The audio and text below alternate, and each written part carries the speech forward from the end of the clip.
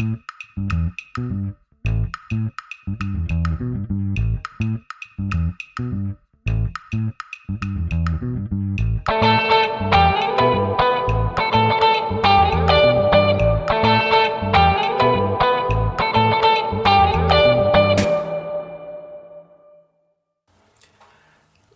welcome to the Change Africa podcast. We are very happy to have you here. This is where we have conversations with the leaders that we believe are the helm of the African transformation. So Elizabeth is the CEO and head of school for the Global Village Project.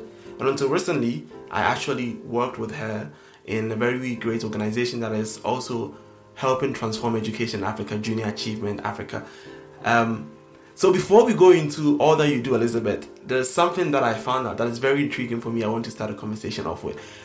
I found out that you are an actual art lover. I mean, you're like serious art lover. I mean, I know that in the office, one time we were trying to solve some art and then all these problems that came with it. So I figured you might be interested in art, but I didn't know it was that deep. And then through the research for the podcast, I found out that you've been following people on LinkedIn. And in fact, your husband is actually an artist. So I wanted to start off the conversation with where this love of art came from. Thank you for having me, Isaac. I'm really, as you know, you're one of my favorite people, and I'm really excited that you asked me to be a part of this podcast and happy to have this conversation with you. My love of art, I wish I knew where my love of art comes from. I think it's God-given. My mother was very much an art lover growing up, and I don't know where her love of art came from. So I think it's partly informed by my mother's love of art, but definitely something that, for me, it's a compulsion.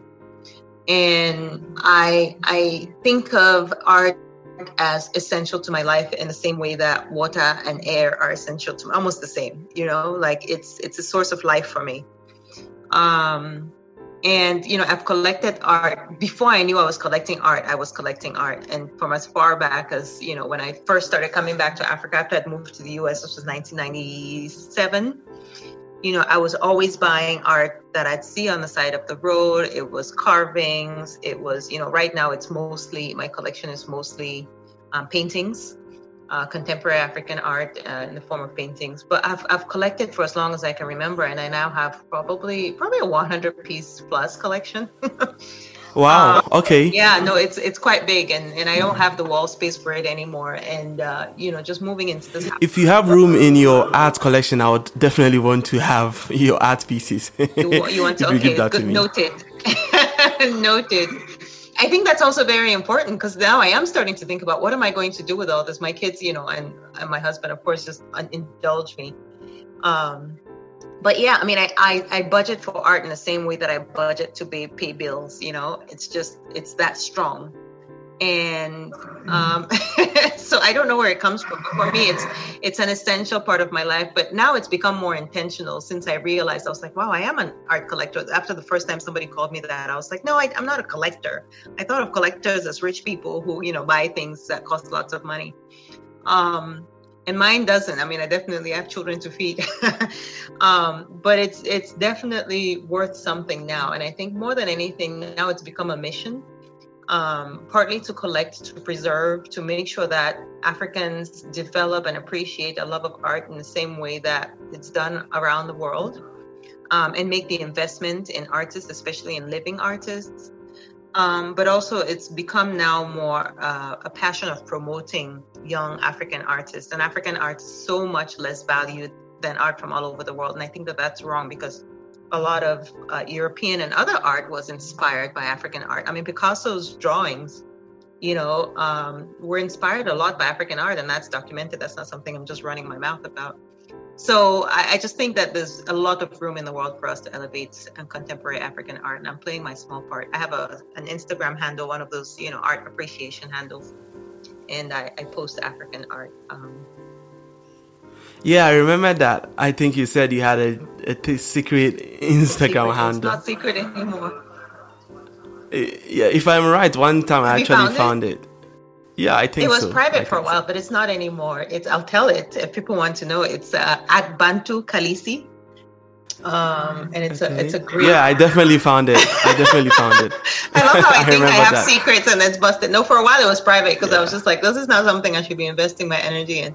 But now I've become Bantu Kalisi. Yeah. Why that? So yeah. Why that name, Bantu Kalisi? One word. Why that? I don't know. It's just a name. I mean, it's Instagram, right? You don't take things too seriously. It was what I came up with in that moment, and it seemed to work. Well, obviously, I was a Game of Thrones fan, and I'm a Bantu woman, and so yeah. That's right. Maybe you have a thing for cool names. Because one of the things that I found out that I'm going to ask you, I have a lot of questions to ask you, is that intrigued. Indira Avira, is that something you wanted to just rhyme? You just wanted to rhyme names? What's the thinking behind those two names? I think they are beautiful names. I think so too. So those are my daughter's names. My daughters are 10 and 12. And Indira, it came out of, I have a real fascination with Eastern culture. And always have. I've joked in the past that in my former life or maybe my future life, I was Indian. And my maiden name, Elango, is a name that's very much found in India. And Indian people reach out to me on LinkedIn all the time asking me where I got that name. I'm like, where did you get that name? It came from Africa. And so after a while, when we lived in Atlanta, which is where I live now, for a long time, we would receive invitations in the mail from the local Indian community. Because of our last name, they'd invite us to like Indian gatherings and things. So I think somebody just looked in the directory or something and just assumed we're Indian. So, after a while, it just became a running joke, and then I embraced it. So I'd meet people, they'd be like, where'd you get that name? I'd be, I'm Gujarati, which is the part in India where the name is often found. So anyway, so all this to say, Indira, I used to follow, I still follow politics. I follow women in leadership, and Indira Gandhi. Whatever you think of her politics, and people obviously have different perspectives, but it was just, for me, it was a beautiful name. And I always knew growing up that I wanted to name my daughter that if I had one. So I did. And then Abira, which has a Middle Eastern origin, it was just a beautiful name that sort of went together. And so my daughter's an Indian actor, and they are quite a pair and going to take over the world. So in any way in your thinking, did you think, I want my children's names to rhyme? No, not necessarily. I think that was more something that my husband cared about. Okay. I didn't so much care about it. But no, it's so funny because they couldn't be more different than each other, right? So the rhyming name is about as close a thing as they have in common besides sharing a set of parents. Everything else, in every other way, they're completely different. And I love that about them.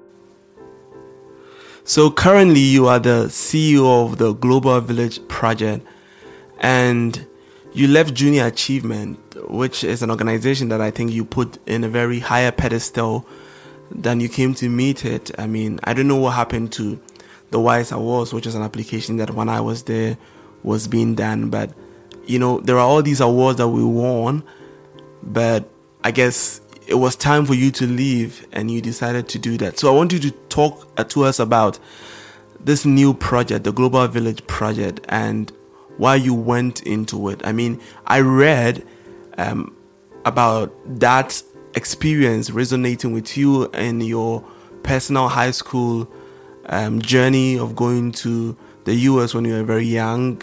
And I want you to tell us about how special this project is and what motivated you to get into the Global Village Project. So Global Village Project is a school here in Atlanta where I live now that was founded 11 years ago for refugee girls who are coming into the US, into the community from different parts of the world. So there's just outside Atlanta, there's a city called Clarkston, and Clarkston apparently has the largest population of refugees coming into the US. And it's an amazing place. I mean, you literally turn every corner and you're in a different country because, it's the Ethiopian coffee shop is over here, and right around next to it is the Indian restaurant, and right around next to it is the, Congolese grocery, just things like that. And it's an amazing, amazing place. But Clarkston was taking in thousands of refugees each year.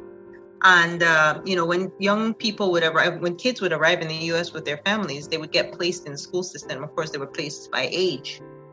So you look at an 11-year-old and put them in the 5th grade or something like that, with no consideration about what education level, academic level they had attained. And so these kids were struggling. They were failing out of school. They were going to school. Most of them had never attended school before. So, 16-year-old who had never been in a classroom, or maybe had attended at the most, 3 years of school. What we were also finding was that there was a big difference, or what the founders were finding was that there's a big difference between what the readiness level of school was between boys and girls. Because, families in crisis, families in conflict, families in refugee situations often have to make very difficult decisions about family resources. So the education of boys was typically prioritized. So their brothers would have had some level of education, the girls would have nothing. So the founders decided to start the school specifically for refugee girls. And at a Global Village project at our school, we place them based on their ability. So we do an assessment before they come into the school, and then we, start them, most of them, just with basic literacy, English literacy, writing literacy. We have 20 new students at the school this year, and about 5 of them have never been in school before. And, can you imagine trying to teach children ABCs? In a pandemic, trying to teach them digital literacy at the same time because they've never interacted with computers, things like that. So it's a really exciting role. It's a very challenging job. It's an amazing organization. I was so drawn to it. When I left Junior Achievement in June of this year, I knew I was coming back to, I had a sense that I was coming back to Atlanta.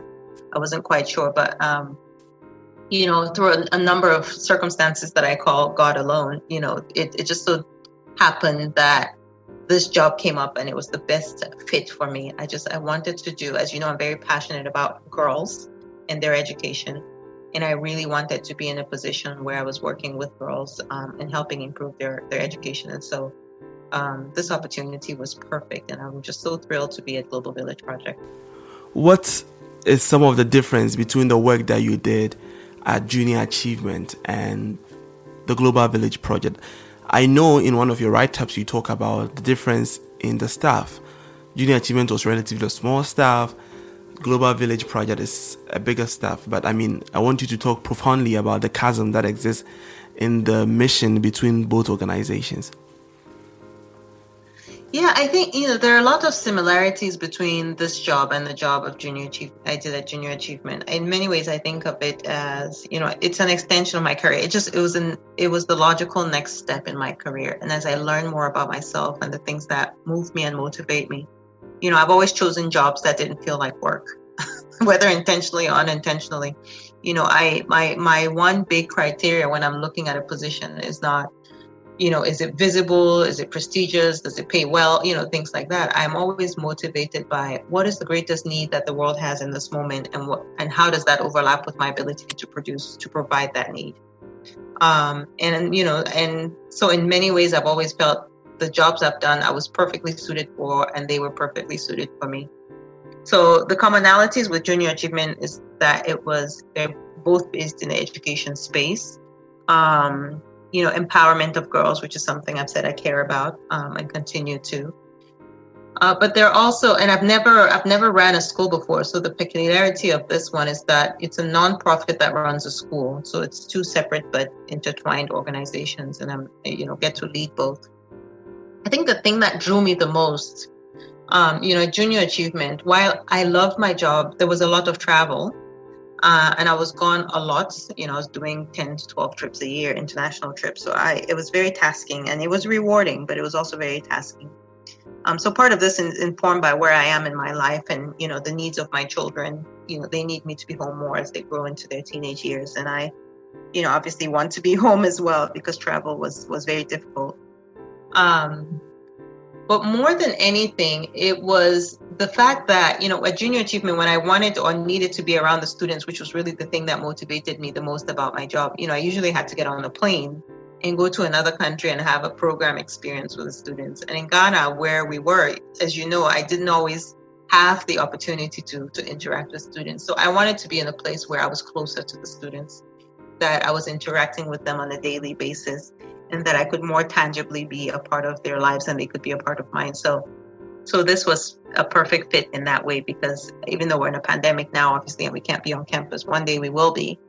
And, I want the experience of standing at the door every morning and welcoming the students as they come through and getting hugs and having them come into my office and talk about their different challenges and things like that. So those were some of the things that really informed my decision to take this role. So on LinkedIn, you talked about this last girl that was brought, I think, as part of the current cohort, a refugee or something like that, a girl who was added to the people that you have right now. So can you talk about this girl that was added? So we've taken in 2 young girls in the last 2-3 weeks, 3 young girls. There's a set of twins who have just arrived in the U.S. a few months ago from Tanzania. They were refugees in Tanzania. Their families originally from the Congo. These girls are orphans. They're 11 years old, and they were brought into the country by their uncle. So imagine, just hearing a story like that. If you hear nothing else about these girls, it's incredibly moving, for 11-year-olds to have lost both parents, to have lived on a refugee camp for God knows how many years, well over a decade, most of their lives. It was just too compelling for us to turn our backs on. And so that was one set that we took in. And then shortly after we took them in, another girl came on our radar. She is originally from Myanmar. Her family have been living as refugees in Malaysia, and they also just got into the country. She has had some schooling. She's had some education, so she has some English. I was on campus last Friday, and I got to interact with 3 of them because we were doing their intake and orientation. And it's just amazing, to be around these girls gives you a sense of perspective and of gratitude for your life and the things that we take for granted. Because just peace and security is so, and a sense of safety and a sense of belonging is so foundational to all of us, and our ability to operate on a daily basis as human beings, our ability to succeed in the places where we are. And for a lot of these girls, they haven't experienced it. So all of those experiences inform the way that we operate as a school. We're trauma informed in our educational approach, which just really is a fancy way of saying that we really take into account that these children have been through very challenging experiences in their lives. And so our approach to teaching and to educating them is about restoring in every way the way that we possibly can, supporting them and giving them the ideal foundation to succeed. And that's very compelling to me. And that was one of the reasons why I am loving this job a few months in. So before this podcast, we were having a conversation about why people do things, and I'm very fascinated about that very phenomenon. I could say that you strike me as a kind person. I think you're a kind person. Maybe you'll not accept that about yourself. No, I think I am. I like to say that about myself, so I won't say no. I think I am. I try to be. And I want to know, you're a very educated person. You could have done jobs that maybe could have paid you a lot more. So why do you still do what you do now, and not just go into some capitalist establishment? Well, thank you, first of all, for saying that I'm kind. I agree with you. I try to be kind. It's not always easy. Why do I do this? I think it goes back to what I was saying earlier in my life. And I'm somebody who's very, very motivated by my conversations and relationships with God. So in all things that drives me is, where does God want me to be? And I think the reason why I've had a relatively easy and definitely very blessed life is because I have tried as much as possible to follow God's plan and God's command of me. So even if it's meant uprooting my family, first of all, moving to the US at age 16 to go get my education, then that's what I did. And then, moving between states in the US for one reason or another, I just kept putting one foot in front of the other and trusting God. And I think that's part of why I'm so intuitive as well, is because my intuition is informed by conversations with my higher power, telling me what to do and reassuring me at every step that I won't fall because he'll catch me. So that gives me a great deal of confidence. And so that was part of the reason why we moved to Ghana from the US. Was when I left that job that I was doing in Arkansas, I didn't know what I was going to do next, but I remember very clearly God had said to me after 15 years at this organization, God said, it's time to go. And I said, but where am I going? My husband wasn't working at the time, so it wasn't an easy decision. But it was the right thing to do. And it happened in a way that could only have been informed and orchestrated by God, in my opinion. And same thing too, when I was leaving Junior Achievement. I mean, I was enjoying that job with all my heart. I wasn't ready to leave. I didn't want to come back to the US in the middle of a pandemic with 2 children in tow. You know, leaving like a thief in the night on a chartered flight was not my idea of a good time. But I had faith, and I knew that there was a purpose for which I was being transplanted. And so that's really where I draw. I wish I could say something, deeper about what motivates me. But that really is it. Yeah, no, that really is it. It's just trusting God, putting one foot in front of the other, and trying to be purposeful and useful in the world. So geography has always just been for me a very abstract concept, which I can say, even though I travel with a Cameroonian passport, which is one of the most difficult passports in the world to travel with. But somehow I get to where I need to be. I say the things that I need to say, and I do the things that need to be done. And then I think I relate to that a lot. When I take actions, they are some of the most ambitious, yet reasonably, looking at my environment, my resources, altogether, I should not be able to do that, right? But I keep on doing that, knowing that they would come to fruition. It's not that it's going to happen, you are sure of it, but you're just moved by the purpose of having to do something, because in that moment, it's the right thing to do. Yeah. And then you trust God enough to do it. Yeah. And I can bear witness to that in your life, because I've seen it happen. I remember when you had to go through the pitch competition in Europe, and it seemed impossible, but it happened. When I finished my national service and I told Abeku that I will be leaving my post, I got opportunity to continue working there as Junior Achievement. And this was the first time I was going to get a full-time job, being paid some good money, working with someone who was already my friend. We had the opportunity to have worked together for a long time, and we had scaled the project, the work that we were doing. We were reaching more people. We were both succeeding together, and we had a very good work dynamic. So when I told him that I was going to leave, and although he knew that I was pretty serious about what I was doing, but it took a lot of effort for me to want to leave. So I think that he probably didn't take it serious at the time. And it makes sense, because it's a very, should I say, it looks from the outside a very stupid action to want to take. And I did it anyway, because this was a very important thing to me, taking that step to start a business and, commit full time to it. But just like 2 months ago, I called my mother on the phone and I cried, because the person that I started a business with, my CTO, had one day just called me and told me that he will not be able to work with me again. And I cried so much, because I had betted my whole existence on this company, because literally my next step in life was for me to start this business and progress it.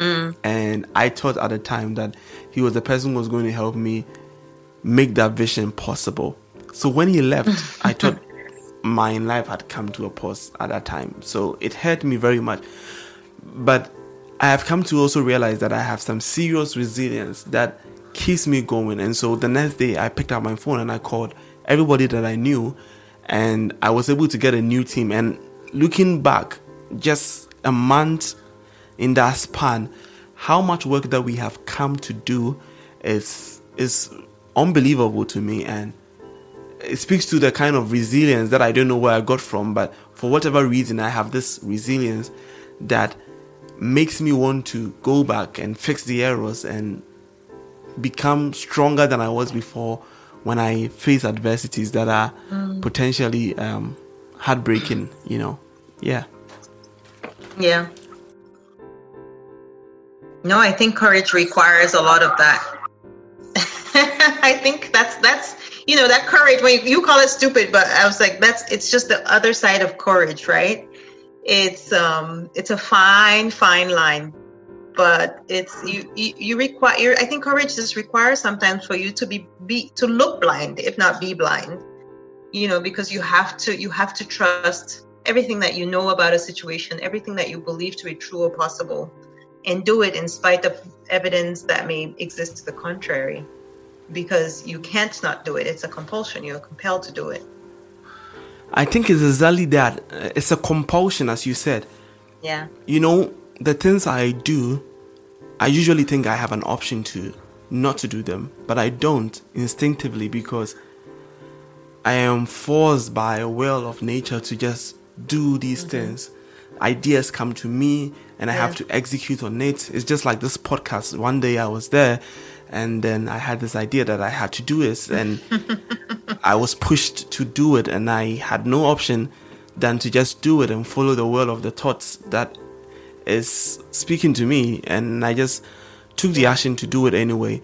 And it's very important that maybe we pay attention to the voices inside of us that forces us to do these things, because as we were talking about before, intuition is very important, and whatever is responsible for your intuition is a part of you that is very instinctive and spiritual even. Yeah. And it's very important that we listen to it. Absolutely.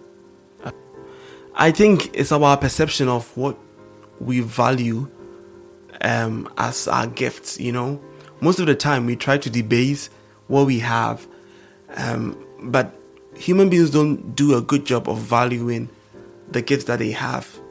And usually, even if we did, we don't think that a gift could create a ripple bound effect of the multiples of what could happen, in the future. So we limit ourselves to saying that we are not ready enough, but coming to a recognition of knowing that you can start from wherever you are without the resources, without the skills, but acknowledging that what you have is good enough to start is what is the game changer, is what is the perception that would move you to building the things that you have to, even when you think you are not good enough to start.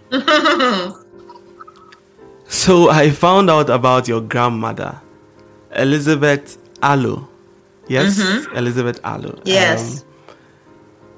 Can you tell us about your grandmother? What were some of your fondest memories of her? Oh gosh, this may make me cry. So both my grandmothers, this is one of the most special things about my history and my identity. Both my grandmothers were named Elizabeth. My father's mother and my mother's mother were both Elizabeth. And so I was named for my grandmothers.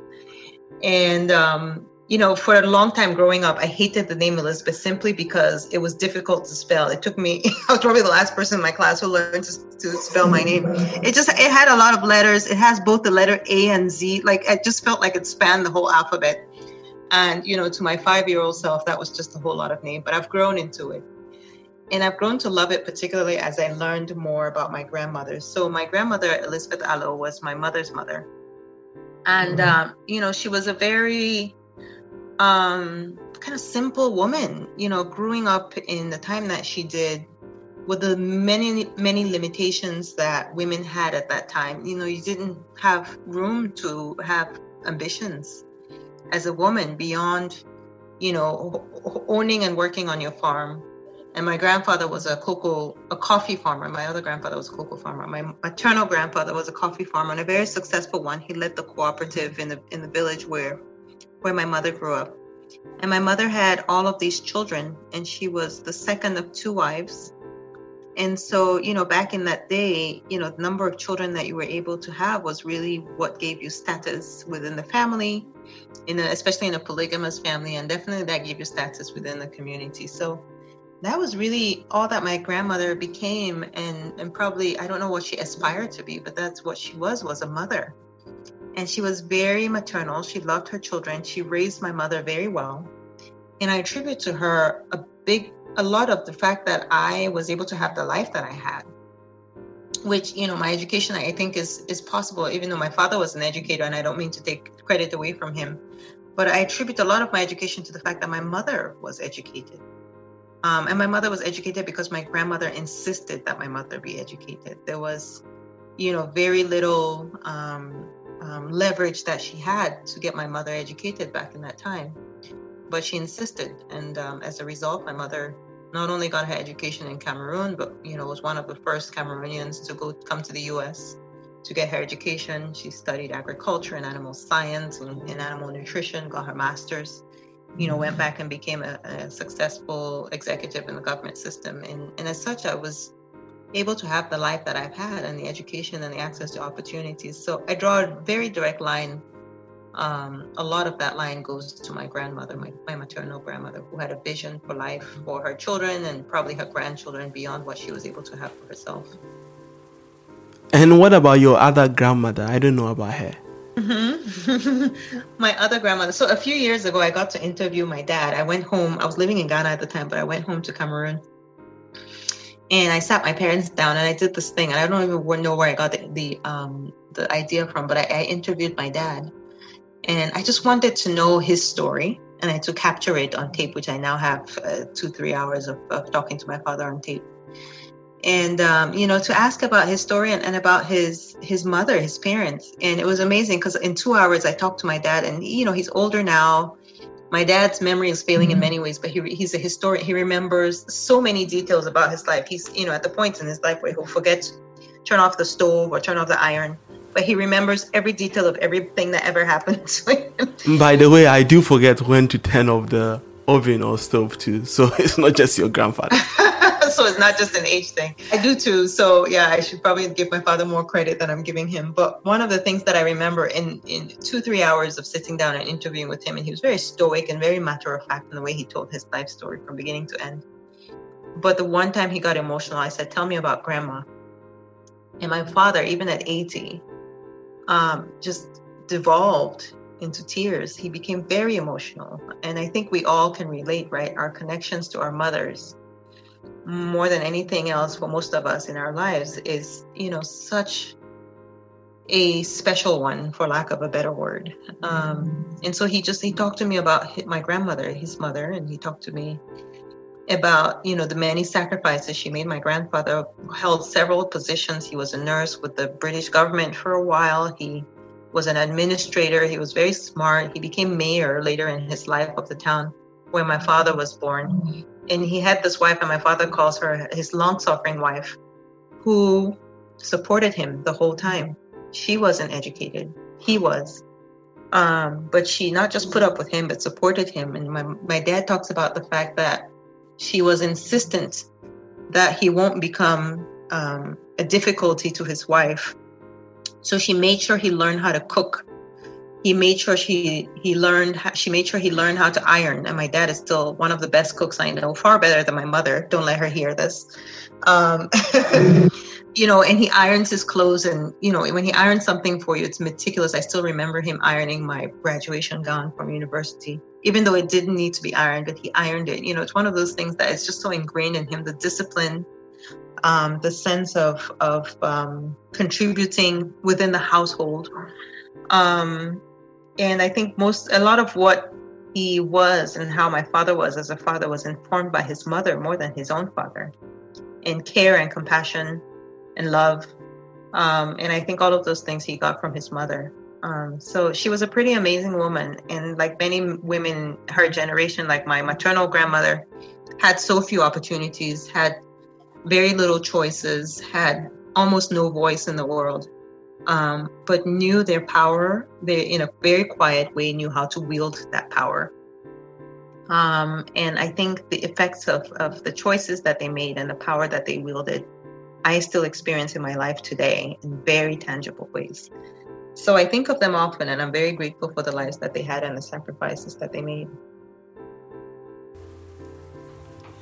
Let's talk about your father then. So that moment where you had the opportunity to go back and ask him all these questions in the 2-hour interview I had with him, what were some of the things that you found out about him that you previously didn't know? Oh gosh. See, I'm getting emotional now too. So my father, this is so strange. It's so strange how you have reactions to things that, anyway. So my father, who just turned 81 last week, he is a retired college professor and educator, and, one of the best, really. My father was a historian. He's a historian of African history primarily. So, my love and fascination from Africa comes very directly from him, because growing up, and I only found this out recently, a few years ago, my sister was talking about the conversations that she has with my dad when she calls home. So they talk about who's died, who was born, whose birthday it was, and things like family things. And I said, he never talks to me about that. She goes, really? What do you guys talk about? I'm like, oh, he talks about, the elections in the US, what's happening in Sri Lanka. Like, we always have just talked about world affairs. And that was, for as long as I remember, that's what my father and I talked about. You had a very different relationship with your father. Very different. And we didn't realize that till a few years ago. But I think it's because he knew that I was fascinated by it. I love that he was talking to me at that level. And so those are the conversations that we had. I mean, I learned from him about Kenneth Kaunda and, Nelson Mandela, and they were contemporaries in school. And we were talking about Jomo Kenyatta and what was happening with the Mau Mau, and, what was Kwame Nkrumah saying in Ghana. So that I have a very different relationship with my father. But I think part of the reason I wanted to have the interview was because we talked about the whole world, he and I practically. We talked about, Cameroon's history and in fact independence, which is something we both have very strong thoughts about, and our national identity and things like that. But I'd never really talked to him a lot about his own life and his own story. So that was where we started. And I remember the first question I asked him was, I said, what's your earliest memory? And he talked about being born. This was around the Second World War, and he was a young boy. And his earliest memories were of the conversations that at the time Cameroon was a German protectorate. It wasn't quite a colony. Or maybe it was a colony, but it was German. And the German farmers on the plantations, he remembers overhearing conversations between them and his father, talking about the war. And just talking about his grandmother was talking to his father about building a bunker so that they had a place to hide if, bombs came dropping on our heads. And I was just really fascinated by that, because I thought, gosh, how did information move? A war was happening in Europe. I mean, I know it was a world war, but it was mostly happening far, far away. And yet they were getting information very, very quickly about what was happening, to the point where they felt it was imminent and they were in imminent danger and they needed to protect themselves. So that was really interesting and surprising. And then I learned a number of other things about my father and just how much he had sacrificed of his ambitions, of his career potential to become, to remain involved in our lives, especially when we started being born, and there's 5 of us.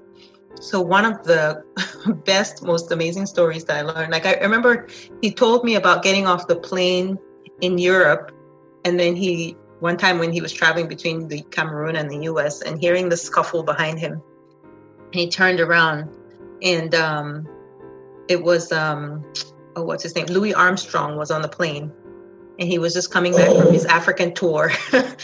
So things like that. He told me he had been asked so he went to school with a man called Zoe Kangaki, who used to be the Secretary General of the African Union. And he used to help Zoe Kangaki take his notes because, in school, and share notes with him and things like that. And apparently this man, many years later, when he got appointed to the African Union as Secretary General, called my father and asked him to be his chief of staff. But the job would have required that my father go to Addis Ababa.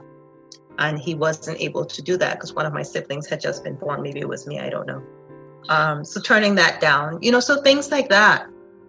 And my father had this amazingly fascinating life. One of the favorite stories that he told me, I'll tell this as the last one, was, he remembered very detailed arriving in the US, what the person who met him at the airport was wearing. Like, it's amazing that he remembered that, for somebody who is his age and whose memory is failing in some ways.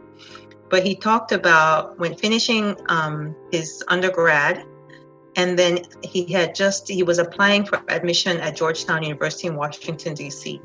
And he had to go to Washington, D.C. for the interview to meet with the dean. So he took a Greyhound bus. A Greyhound is a public transportation bus in the U.S. He took a Greyhound bus from Chicago to Washington. And the night that he arrived in Washington, he went to the school. He went to Georgetown University. And he went looking for the dean, and he met the dean's secretary, who was packing up for the day and ready to go. And he said, I have an appointment with the dean. And she said, oh, yes, the dean left a message for you, Lovett Elango. And said, he had left because there was a big event happening in Washington the next day and everybody had left town. The dean said, don't worry about your interview. Just go back and pack your things and be prepared to come back to school to start in the spring. And the event that was happening the next day, which is why everybody had gotten out of town, was the March on Washington, in which Martin Luther King delivered his big I Have a Dream speech. So, just stories like that my father told just blew my mind. And I just thought, is he making this stuff up? Because everything about his life that he told me was so incredibly fascinating. About your uncle. So one of the other stories that he told me, I said I was going to tell this last story, but I wanted to tell this one because it relates to how my pathway to living in Ghana. My dad loves Ghana.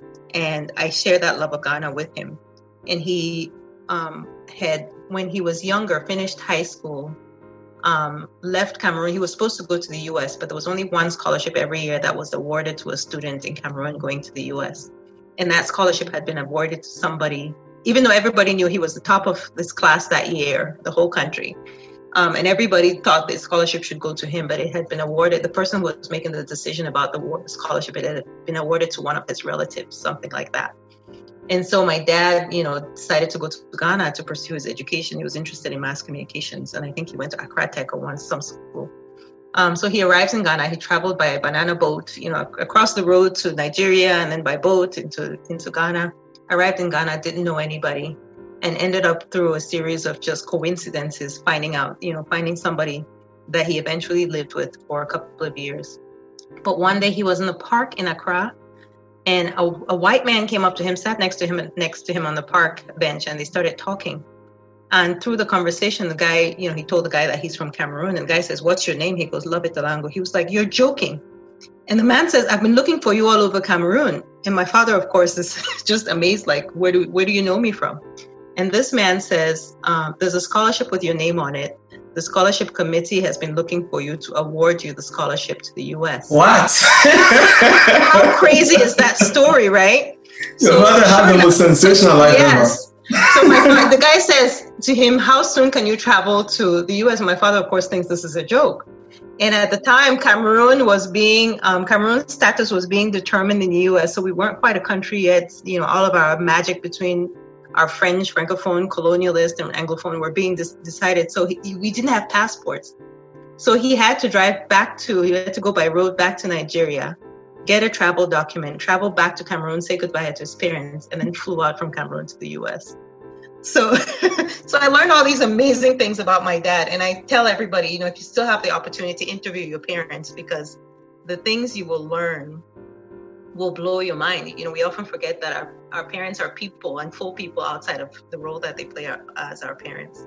But I learned a lot about my dad, and also about the things about him that inform who I am and who I've become. And it was just really fascinating.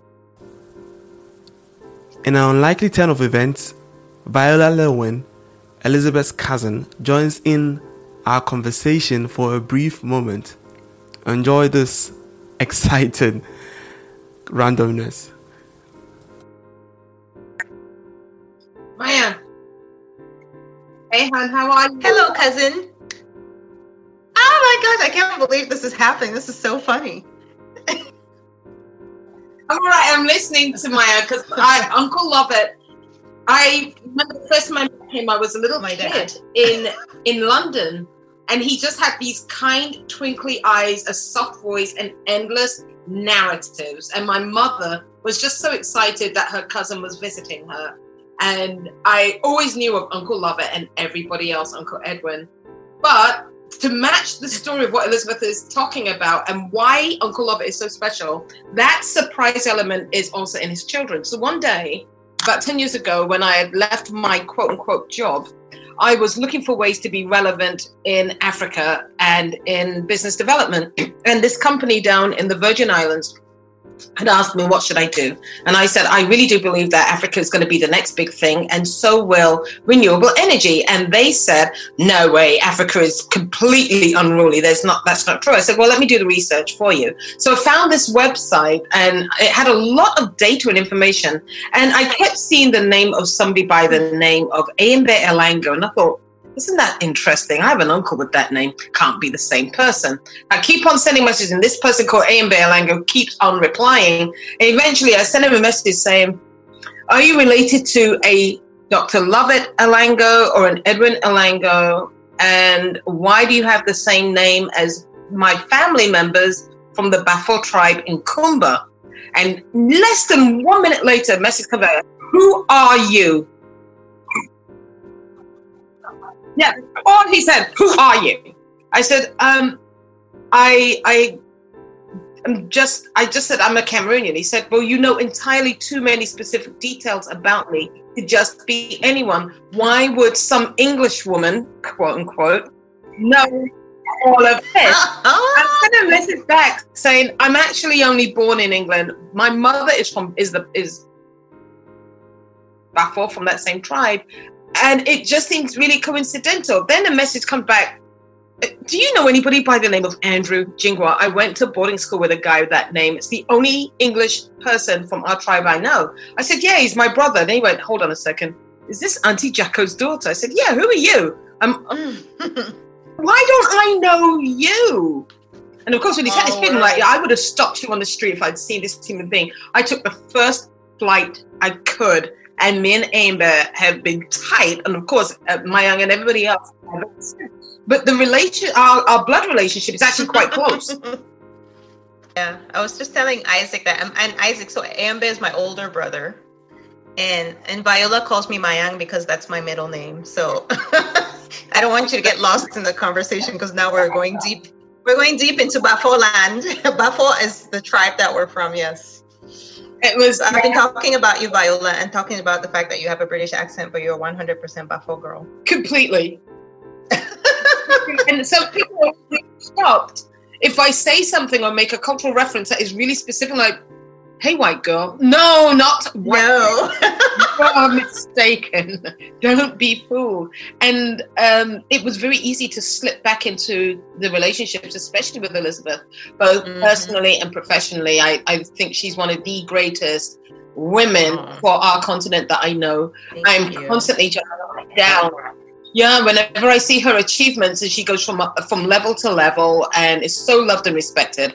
And I think about the fact that her impact on young girls actually has a genetic expression in the centuries that will come, literally, that those girls who got shifted just a few inches away from nonentity, mediocrity, or lack of opportunity will instead go on to give birth to children that have the same elevated opportunities that Elizabeth indicated. In the same way that my grandmothers gave me. I was just talking about my grandmother. I hope so. Okay, next thing I want to ask is about your love for African history. And I know that because of your relationship with your father, you're very much interested in history and African culture. You know, on the flip side, however, you didn't have a lot of your education in Africa. But I want to ask your thoughts on how we can reinstate that kind of African pride and Africanness that is the epitome of Black pride, and how that will resonate with young people and allow them to see their relevance to taking up the spaces of leadership, which is very critical for the growth of the continent, and the empathy that they can have for their culture and their history would eventually influence how they pursue and they perceive leadership. So I just wanted to hear your thoughts on that. So, I mean, first of all, I would push back a little bit on the notion that I haven't had much of my education in Africa, because I think my foundational education was in Africa. The things that informed me the most, I went to primary school in Douala, Cameroon. I went to an all-girls secondary school on the Cameroonian border with Nigeria. That was some of my first exposure to other Africans coming in from Nigeria. Our school had a very large Nigerian population. But even growing up in the city in Douala, we had a very international exposure.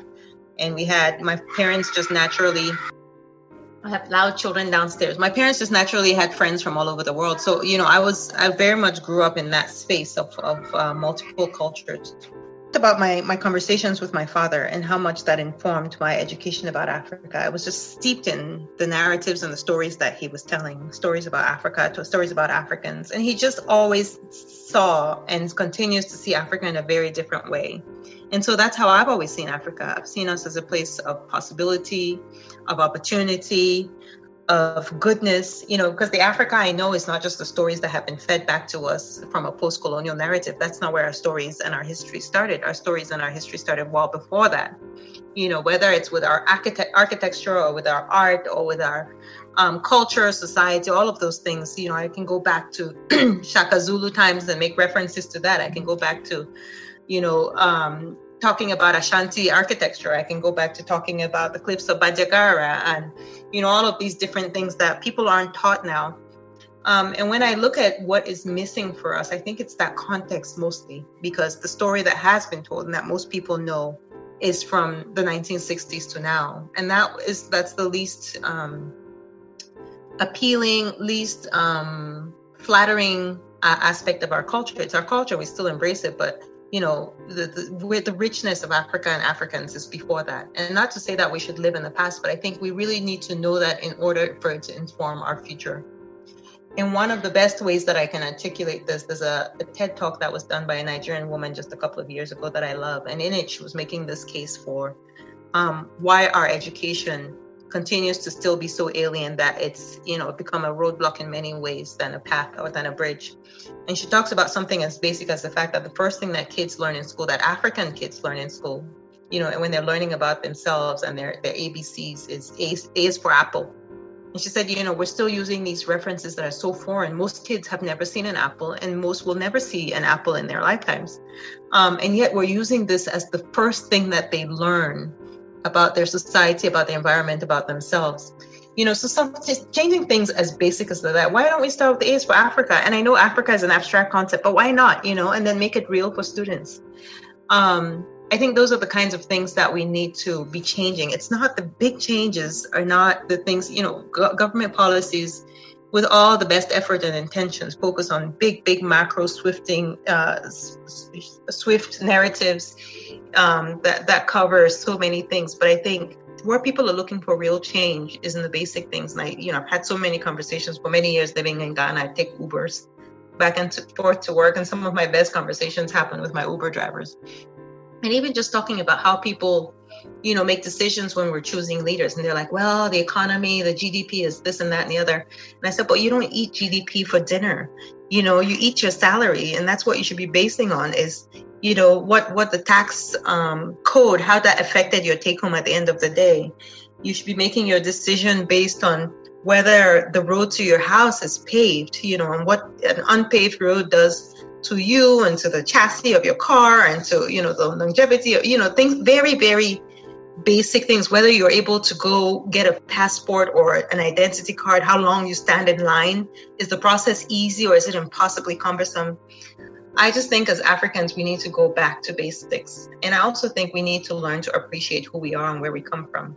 Our history of royalty, of civilizations that predated even Western and Eastern civilizations, and that informed those civilizations. Those are the things that we need to know about ourselves in order to have a good sense of ourselves. We need to be our own best ambassadors. And one of the things that I make very clear in my life, is especially when I'm sitting with Africans in the diaspora, if they start talking smack about Africa, I'm not a part of it. I'm out. I'm either going to leave the conversation, or if they're in my house, I'm kicking them out. I just don't allow it.